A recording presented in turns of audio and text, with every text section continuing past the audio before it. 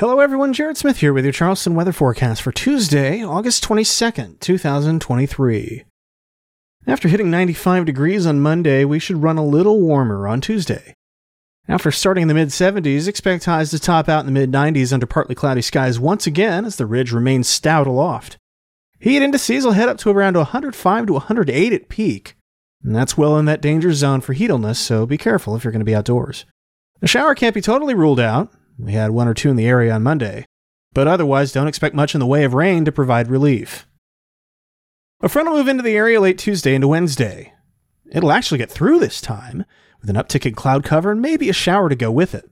However, this is going to send dew points down into the low 60s during the afternoon and evening hours, with highs only topping out in the upper 80s on Wednesday.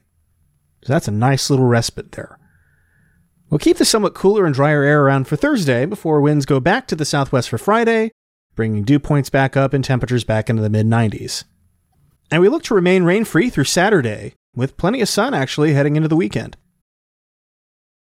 And now the tropics. Oh, the tropics. The tropics remain quite busy. Tropical Storm Emily opened up into a wave, but Tropical Depression 6 briefly got strong enough to earn the name Gert. It is now a tropical depression once more and could unravel at any time.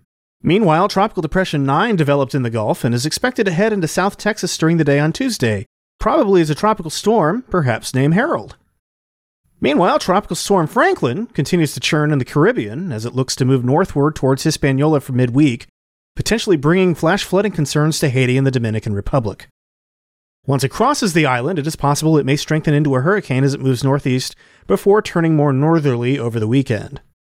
And on top of all that, there are two other areas the National Hurricane Center is watching closely for possible development. The first is west of the Cabo Verde Islands and has a 70% chance of becoming a tropical cyclone in the next week.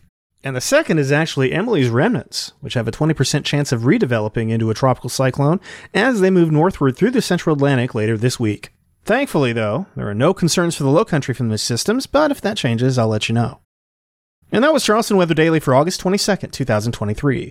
I'm Jared Smith.